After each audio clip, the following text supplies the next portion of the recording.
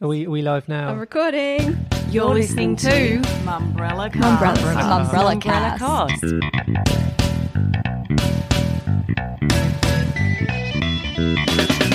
Welcome to the Mumbrella Cast. I'm Vivian Kelly. And I'm Tim Burrows. And we're doing things slightly differently this week. Yes, we've embraced the whole working from home vibe that has become so fashionable of late. We're recording the Mumbrella Cast with a new system where we're all in different places. So do bear with us if it's a little bit bumpy. Just this week as we get the rough edges out of the way. It's just you and I, Viv.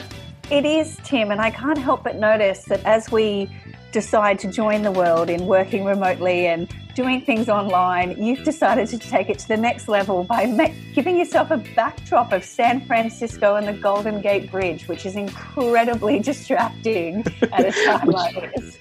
Which will be weird for anyone listening to the audio, but yeah, we're using Zoom pretty much for the first time as our recording package. It's weird how sometimes just suddenly all of the early adopters seem to be talking about something. So I recorded a podcast with somebody else the other day using the same thing, the Mark Pollard Sweathead podcast, which if for some weird reason you want more of me in your life, do feel free to take a listen to. Although I'm not sure actually he's posted that one yet, and chatting to a couple of other podcasters, they've been using Zoom to capture conversations when people are in different places. So that's what we also are experimenting with now that we are. And to go back to your original point, as we were hooking up, there was a background option which I pressed, and lo and behold, to Vivian and to Zoe, who's doing the production for us, but not necessarily speaking. They can just see me weirdly hovering over the Golden Gate Bridge, and now I don't know how to turn it off. So for the next 30 minutes or so, you'll just have to picture that's what Vivian is seeing. Yes, Tim. So all things going to plan in this week's episode, we will be talking about how COVID-19 has hit Mumbrella and what that means for our business. Nine drops its profit guidance. And the government's COVID-19 education campaign. So, Tim, why don't we kick off with what's happening with Mumbrella, because all businesses in media marketing and advertising will be hit in different ways by the short-term and long-term effects of COVID-19, but we're definitely not immune from that, with a lot of our revenue and a lot of our connection with our community coming from events, which obviously can't happen at the moment, and we don't know yet when they can happen again. So why don't you tell anyone, in case they're not yet familiar, what we've decided this week and what we've announced to the market this week? Yeah, so we are more than 50% an events business. And one of the things that really struck me is just how quickly all of this came. So I wrote a piece for Mumbrella, which went up last night as we were recording this, just explaining why we're basically postponing everything we were planning to do for the next 6 months. And as I was writing it just struck me how quickly this came on. You know, the first time I went into my sent emails in my inbox, or I guess that would be outbox, and searched for me using the word COVID or coronavirus. The first time was just under 3 weeks ago. You know, that's how quickly it's sort of come to dominate certainly my working life. I'm sure everybody else's as well. And that was I was in London at the time for the ISBA conference, the Incorporated Society of British Advertisers, and there was a bit of banter going around in the audience because OMD had been forced to shut their office that day because a staffer had visited Australia and come back with a bit of flu-like symptoms on the way back. So they feared that maybe even in Australia on the way back, he perhaps contracted the virus. Turns out he hadn't, but they shut the office and told Omnicom staff they couldn't come to the conference. So all of a sudden it was a little bit real, and just listening to conversations in the room, I could hear sponsors of events talking about could they cancel their contracts, that sort of thing. So it started to feel like maybe maybe this could just become a thing for Australia as well. It's interesting that happened so quickly, because you mentioned that people were sort of bantering about COVID-19 and already making jokes about it. Feels like it's un-PC, and that's unfolded in 3 weeks, where we've gone from bantering about it to suddenly thinking, should we close schools? Should we lock down? Should we shut down? So with the situation moving so quickly, how did you feel about sort of having to plan for the future when, as you say, so much change in 3 weeks? How can you possibly plan what's going to happen 6 months from now? Yeah, this is the very strange thing, and it's how we all talked about it. I remember just 3 weeks ago, I was just very much, I just want to catch it, get it over and done with. Let's have a chickenpox party and just all give it to ourselves. And then, of course, you start reading about the kind of the questions of social responsibility. Suddenly we all became experts on our social obligations to slow the spread so that hospitals aren't overwhelmed for the vulnerable, and you start thinking about it in a different light. It becomes a responsibility. So we quickly, I guess the first challenge for us was we had our travel marketing summit, which was just a matter of days ago. And that was in Sydney. And we thought the main topic of debate there was going to be, how can the travel industry bounce back from the disasters of the bushfire season and what that had done for Australia's reputation as a holiday destination. And that seemed bad enough at the time. And even on the day of the travel marketing summit, which feels like it was months ago, but it was only just over a week ago, even on the day, people were still sort of joking a bit. We were providing lots of hand sanitizer, and we'd asked the venue that people wouldn't help themselves to their sort of buffet meal. They get served, just little things like that. And there was some awkward bumping of elbows rather than handshakes, but there was also plenty of real handshakes. The mood in the room, I mean, tell me, I mean, you were there as well, obviously. It felt to me like that was the day where things actually really began to change. Certainly that was the day that by the evening I was, I said to one of my colleagues, I think we've just run our last event for a while. Yeah, it was strange because in the face of such unprecedented disaster and change, it was actually a really galvanising and uplifting day where the travel marketing industry and its associated agencies and brands came together and really looked for solutions and ideas and inspiration without looking to capitalise on tragedy. But as the day unfolded, and it was only Thursday last week, it was Thursday the 12th, and as we record this, it's Thursday the 19th, nobody afterwards sort of kicked on for a big night and went out for espresso martinis to celebrate a job well done. Which is normally what we do when we're at the Four Seasons. It is. And they do a good espresso martini. And it really felt like, instead of this being the beginning of Mumbrella's event season, where we're sort of running a huge conference or education day or awards night every couple of weeks, it was like, this might have to be it, because everything just escalated, everything changed. And we were meant to have the Mumbrella Automotive Marketing Summit down in Melbourne on the Tuesday. And as you say, as things started cascading and the Grand Prix was called off and there were travel bans for media companies and speakers and delegates and sponsors, suddenly it just didn't look like we could keep plugging along with business as usual.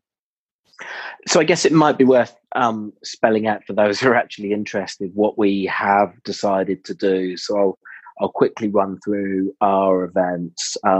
So CommsCon, which is our big PR conference for the public relations industry, that would have been in early April. So that was a conference and awards. So the conference is postponed. We're basically talking about postponing everything for at least 6 months. At the moment, we're aiming to run as much as we can in the final quarter of this year. But so much of that depends on what happens over the next few months. But anyway, we've made the call to postpone CommsCon, which is heartbreaking because they had such a good program. We've already judged the awards for CommsCon though, and it doesn't seem fair to ask everyone to wait until maybe November to find out whether they've won. So we're looking into opportunities, as is everyone in the industry, for video streaming opportunities. So I think we'll have some sort of video streaming awards for CommsCon. And you could do it with your fantastic San Francisco backdrop, Tim, because let me tell you, it's a sight to be seen. So I think people could tune in for that. It is. Well, look, if as Viv and I are chatting, Zoe, if you could perhaps be kind enough to grab a screenshot, then maybe I'll tweet it when we make the podcast live, so that people can see us in all of our domestic glory. With it's worth saying where we are. Yeah, I'm in Neutral Bay in Sydney, Viv, and you're a little nearer the beach. Yes, I'm in Tamarama in Sydney's eastern suburbs. So there's not a lot of people out and about in the east at the moment. So for my lunch break, I quickly kept my distance from everybody, but popped down for a quick swim. So when Zoe takes this screenshot, it's going to be very salty and sandy and beach hair. So look, it's not a bad spot to be while, socially distancing. And Zoe, I'll just give you a warning to unmute yourself if you're capable of doing so. Where are you in Australia right now? I'm in Waterloo I guess it's the eastern suburbs, yeah. We are all in Sydney at the moment, and I must admit my major dilemma, this is becoming a rambling podcast, which I did warn you about, apologise anyway, is whether to try to get to my shack in Tasmania before the midnight Friday deadline, which involves 14 days of self-isolation, because Tasmania has just changed its rules for interstate travel. So I've got to figure that one out before tomorrow, although generally when I stay in Tasmania, it basically does involve splendid self-isolation anyway, so I might not even notice the difference. But for now, we're all in Sydney. Anyway, I was saying, so CommsCon Awards, we're going to figure out a way of, if you're shortlisted, we're going to figure out a way of telling you, and trying to do it in some sort of exciting way with a moment of live drama. So we're working out on that one, and then we'll also try and figure out a way of giving you your trophy in some sort of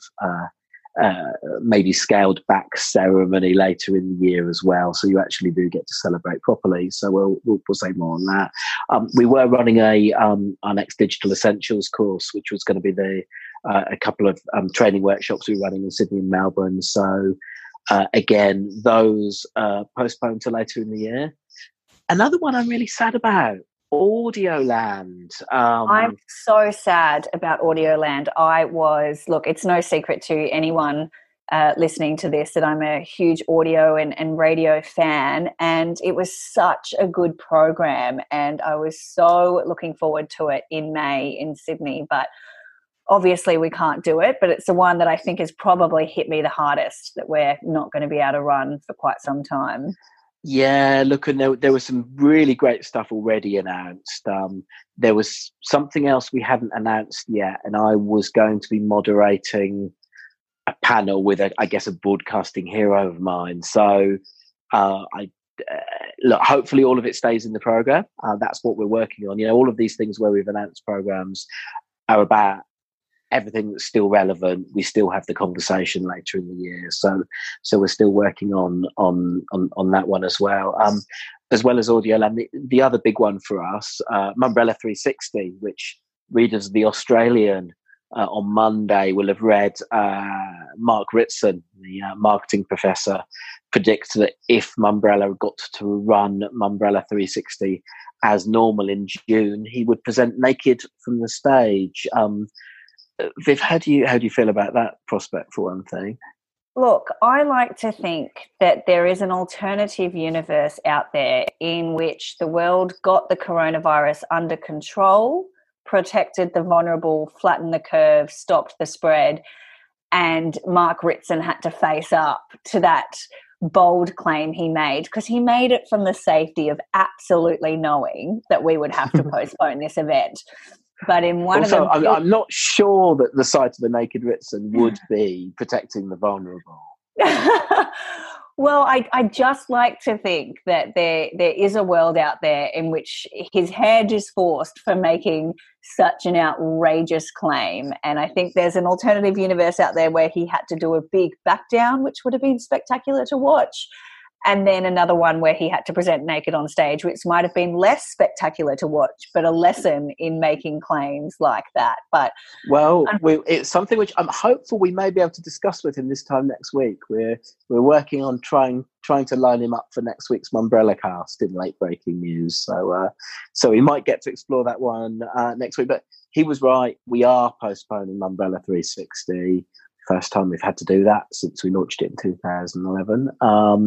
So again, we're working on dates for that one. Again, for the whole team who'd worked on that, and for the number of people who put in some great submission ideas, the many sponsors had already signed up. You know, that one again really disappointing, but you know, there's not anyone we talk to who doesn't understand why we're doing it. And I suppose actually one of the things that has occurred to me is one of the tough things has been it takes a while to be able to actually talk about what your plans are. And it felt like forever to me because, you know, there was a gap where people were asking us the question and we weren't really able to quite answer it. It's difficult because everyone gets in touch about a different event. You know, you've got somebody who's coming to Audioland who wants to know if Audioland's on, and then you've got a sponsor of Mumbrella 360 who's wondering what's happening with that. And then you've got somebody who's thinking of entering the Mumbrella Awards who doesn't know if they're going to be on, and so what that means for deadlines and whatnot.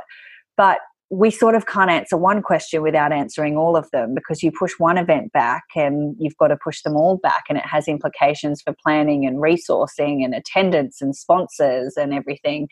Not to mention that as the entire Australian events industry pushes things back, October, November is just going to be, provided everything works out and we get this under control, people could face the prospect of having an event every single day in the calendar and squeezing it in and getting that locked in as venues, including Sydney's Hilton Hotel, where we have Mumbrella 360 each year.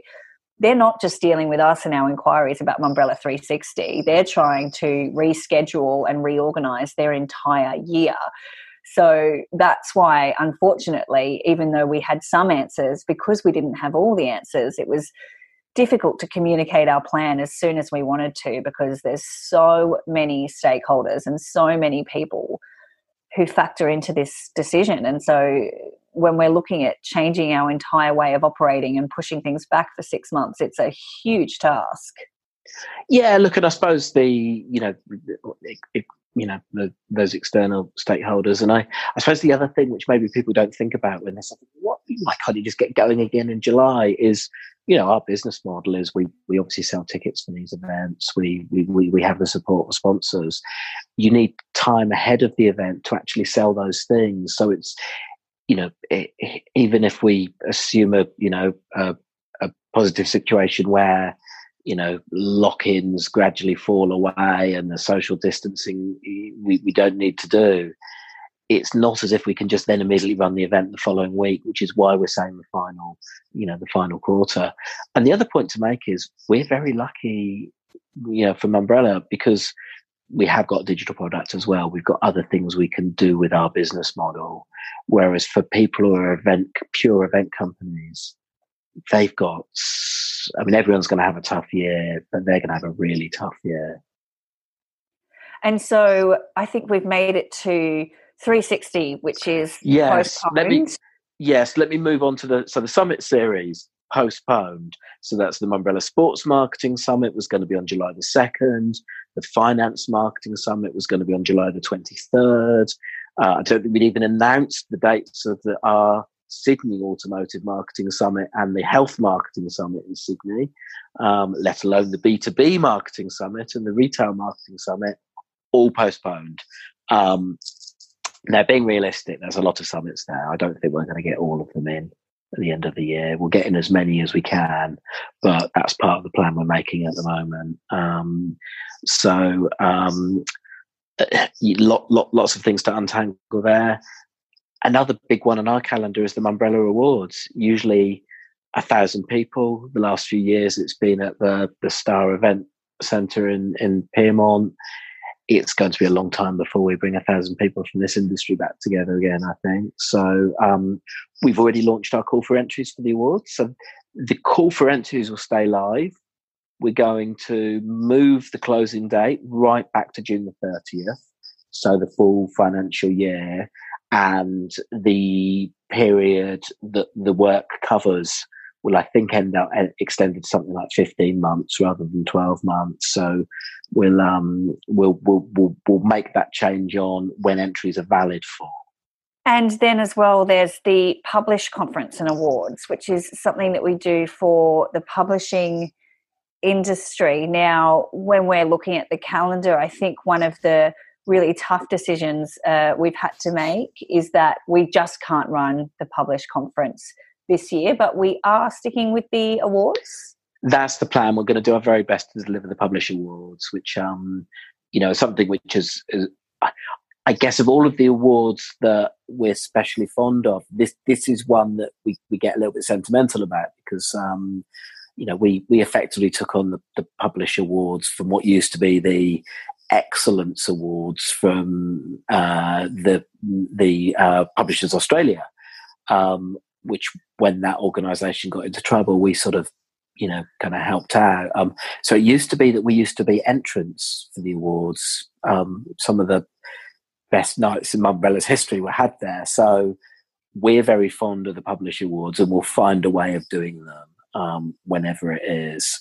But yeah, the conference will cancel for this year, and we'll let the market tell us whether there is still a gap for a publishing conference come 2021.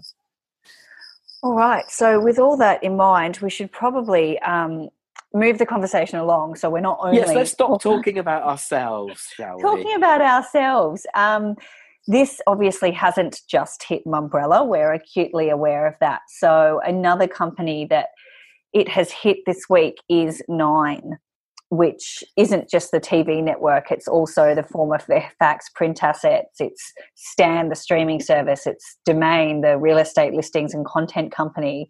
It's many, many things. And today, Tim, as we record on Thursday, it's withdrawn its profit guidance from the Australian Securities Exchange because the ad market is increasingly difficult to reliably predict. So that's their words. What does this mean? Why would you withdraw a guidance that you've given? Yeah, look, I mean, what you're saying is we don't think we're going to hit the number anymore, the number we promised the market. I see just, in the last few hours as we've been recording, Nine's share price has dropped by just over 9%, nearly 10%.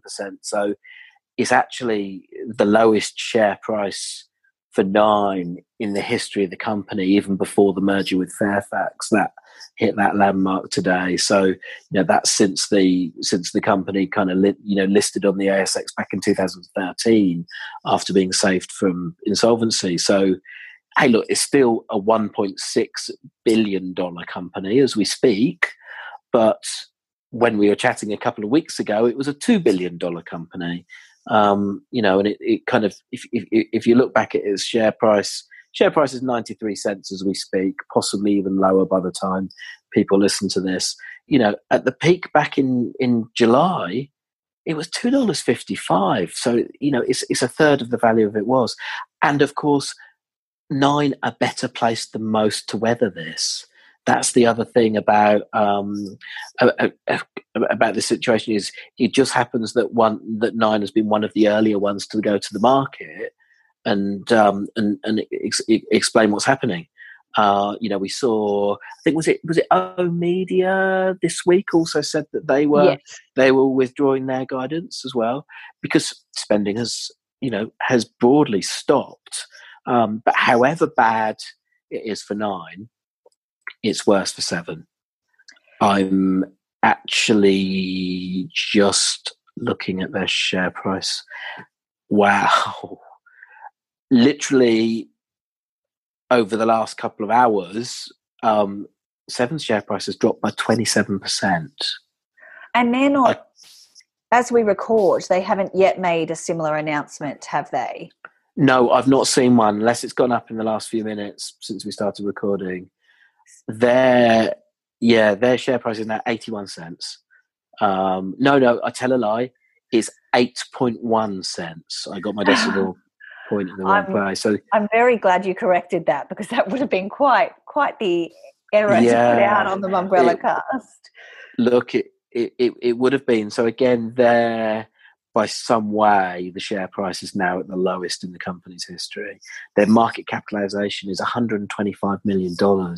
You know, this is, and the Seven West Media isn't just a TV network. Obviously, it's Pacific Magazines, although obviously they're trying to sell those to Bauer. They've got the publishing interests out in West Australia as well. With the debt pile that Seven West Media has got, if I remember rightly, there are some banking covenants around what the share price has to be around their loans, which I wonder what the share price means for that. So everyone's in desperate trouble. And it's a shame. I mean, look, this whole thing is a shame for everybody, but Seven did have a bit of a bright spot to look forward to, in that media buyers and consumers alike were really going to give its new mini golf reality production, Holy Moly, a go. It struck such a chord at Seven's upfronts late last year and landed so well, and I think could have been, the Lego Masters of 2020 and could have done really well, but they've had to halt production on that, as so many programs have had to.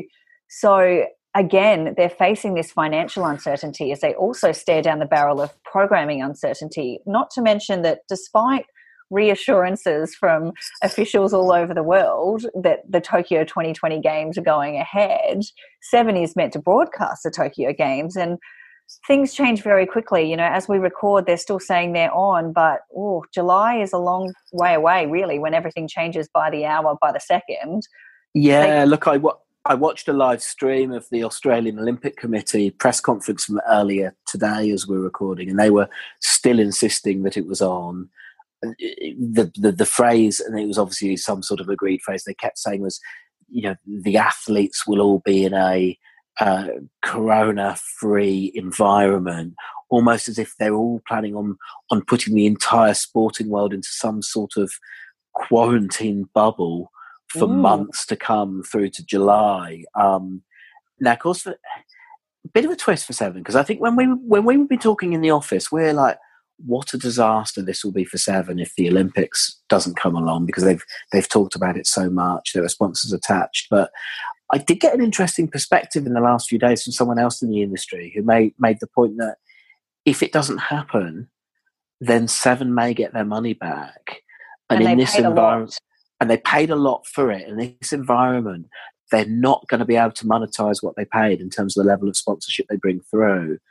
So I don't think anyone at Seven would be claiming this, but I wonder if there are some actually keeping their fingers crossed that the Olympics does get, and again, I don't know what their obligations will be if they're postponed rather than cancelled, but that may actually be the saving of Seven's finances, at least in 2020, if that's what happens.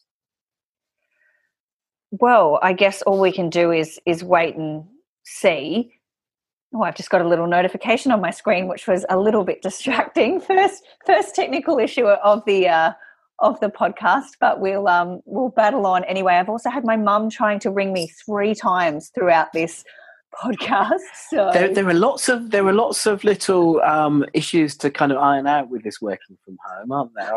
I having left the door of the room I'm recording this in open, I have been expecting a visit from one or other of the cats, but that hasn't happened just yet. So that's something to look forward to. An image of the cat somehow walking along the Golden Gate Bridge behind you, Tim. If you could make that happen, that would be quality content. I think I might lack the technology. for that one. But yes, no, I have enjoyed in our earlier video conferencing. I have enjoyed the sight of your mother coming in and out at various moments. So which kind of makes it sound like you still live with your parents, doesn't it? Yeah, I was just going to say, to clarify, I don't. But after telling my mum not to come over because she's over 60 and I have a bit of a cough at the moment, she did the exact opposite of that and showed up at my door to work from my house today. So I banished her to the balcony. Then after a while, she went down to Tamarama Beach for a swim. But then when I was on my video call with you, Tim, she decided to come back in her swimmers. And I was trying to protect that from becoming a part of our video call. So she then hid behind a towel as she snuck into my bathroom and then tried to sneak back out while we were still on the call. And it's only, the first week of working from home. So who knows what else we have in store. I'll be happy to send you the screenshot later. Anyway, look, this is I guess we're still processing things ourselves, really, aren't we? So it is a more rambling podcast than usual. Other stuff we should talk about. I guess it's all COVID related in some way, really, isn't it? Yes. So the other thing that we had on the agenda to talk about was the government's COVID-19 education campaign. So last week there was an announcement that there would be a $30 million education campaign for the general public about COVID-19. The assets for that finally became available over the weekend just gone. And look, the government has been criticised for being too slow to act on this, which has caused a lot of confusion and anxiety in the population, which could perhaps be contributing to some of the more frustrating consumer behaviours we're seeing, such as hoarding and people treating supermarket staff terribly and collecting toilet paper as a sport.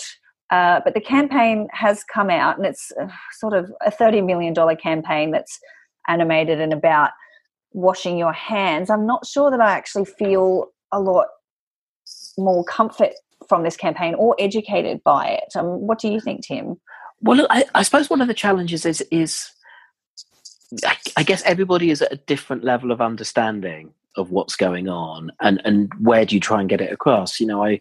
I was chatting to somebody about the concept of flattening the curve, which is something we as a team have talked about, this idea that the single biggest contribution everybody can make is delaying when they get this and working on the assumption that they might just have it and not know about it, reducing the likelihood of passing it on to other people so that when the illnesses peak, the hospital system can cope for vulnerable people, which is where this idea of flatten the curve, the bit of the curve that's above the levels that the health system can cope with is as small as possible. So that concept has become clear to people. I must admit, I think it would only have been Friday of last week that my mind was changed, and that was why it was important to try to self-isolate rather than just get it over and done with and carry on with life as normal. But yeah, chatting about that yesterday, someone was saying, shouldn't Scott Morrison be saying more about that in his press conferences? And, I made the point, I've seen photos of him holding up pictures of the curve. So it's not like it's not one of the messages, but that is the challenge, is how do you deal with complex messages? And whose job is it? Is it the Prime Minister, or is it Australia's Chief Medical Officer? I think part of the problem here is we've just been through another crisis with the bushfires. And whilst I wasn't at risk of death from the bushfires in the same way that I'm not a key risk group with COVID-19, I felt so informed every day because it felt like here in Sydney, the New South Wales Rural Fire Service Chief, Shane, was fronting up to the media all the time with really clear messages, really clear updates about where we're at, what we're prioritising, what people can do to help, what damage was done. We had a clear leader, a clear person to turn to, and somebody that everybody was just getting around. At the moment, there's the Prime Minister, and then there's the Chief Medical Officer, Brendan Murphy, There's messages coming from the World Health Organization. Twitter's going bananas. The media's going bananas.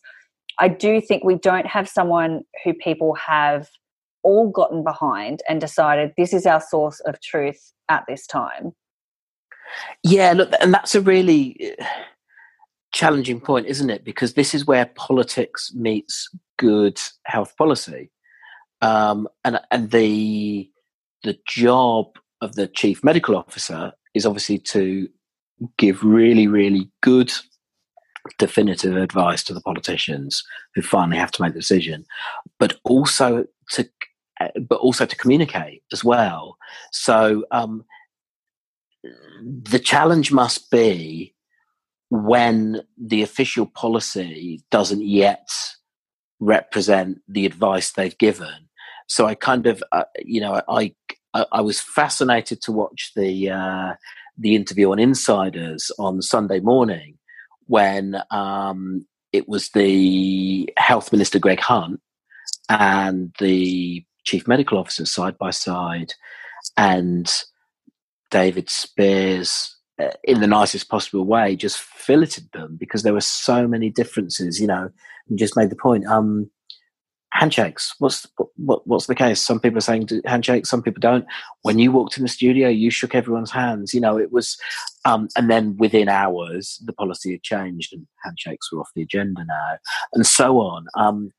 But it's such a difficult job. I used to edit a magazine called Hospital Doctor, which was, you'll be amazed to hear, read by hospital doctors. And I remember then the UK chief medical officer who was retiring described the role as the epicenter of stress. And that's just the thing. All of the problems come to if there's a CMO job you don't want, it's chief medical officer. If you thought being a chief marketing officer was bad. So it does feel like the coming weeks are going to be such a test of the communications ability of the chief medical officer, and the sooner they become the primary source of truth, then I suspect the better it will be for the public's understanding. And look, the Prime Minister, Scott Morrison, finally got some good PR with his address to the nation the other day, particularly around the point where he was almost like the country's disappointed dad, where he stood in front and was talking about hoarding, and he really scolded the nation and was like, stop it. I cannot emphasize this enough. Stop it. And basically told consumers that their behavior had been appalling and un-Australian and disappointing. People have generally acknowledged that was a good piece of communication and positioned him well as a leader, but I think opinion is split on whether that was actually good communication or whether we're just used to bad communication from him. So now our standards are so low that he's hit the bare minimum. And I suspect your interpretation of that will depend on where you sit on the political spectrum. But I think everybody agrees it's better than he did throughout the bushfires. And it did strike a chord with people. I'm not sure it's enough to stop people buying toilet paper and lining up at supermarkets, but at least he took a strong stance. Yeah, and look, and that consumer psychology is interesting, isn't it? As you know, Adam Ferrier, consumer psychologist and Thinkerbell co-founder, wrote a piece for us in which he sort of attempted to explain some of the psychology of the toilet roll hoarding, but he also predicted that it would be over by Friday, which has obviously come and gone. But yeah, I found myself thinking, the consumer psychology, this is the very same population that was so generous and supportive and gave what they can and a little bit more during the bushfires. People dug deep into their pockets, they made donations, they risked their lives with the volunteer firefighters, etc. Broadly, these are the same people who have been taking more than they need off the shelves in supermarkets, and there's a psychological reason. They weren't good people 2 months ago and now they're bad people. Something else is different about what the triggers are for that consumer behaviour, and I suspect that as the government thinks about behaviour change, and that should probably be one of the one of those aspects of the communications is what's different, what levers need to be pulled to help people understand that when you're getting cross because there's nothing on the shelves, and when it comes, you grab two, and just in case, when actually you really only need one right now, you're part of the problem. And that just feels like the penny hasn't dropped in the psychology of that. I think as well, it comes back to that communication and that understanding. And I think part of the problem with the COVID-19 communication is, for too many people, it's still a distant problem. What the bushfires had in their favour, devastating as they were that hugely powerful imagery of distraught people, destroyed homes, displaced wildlife. At the moment in Australia, yes, people have died, and yes, that's horrific, and yes, people are sick, and yes, businesses are struggling. There hasn't been that same galvanising imagery yet for us to go, holy shit, this is tragic and we need to step up. For so many people, it's still, we've seen media reports calling it a China virus or this very foreign problem.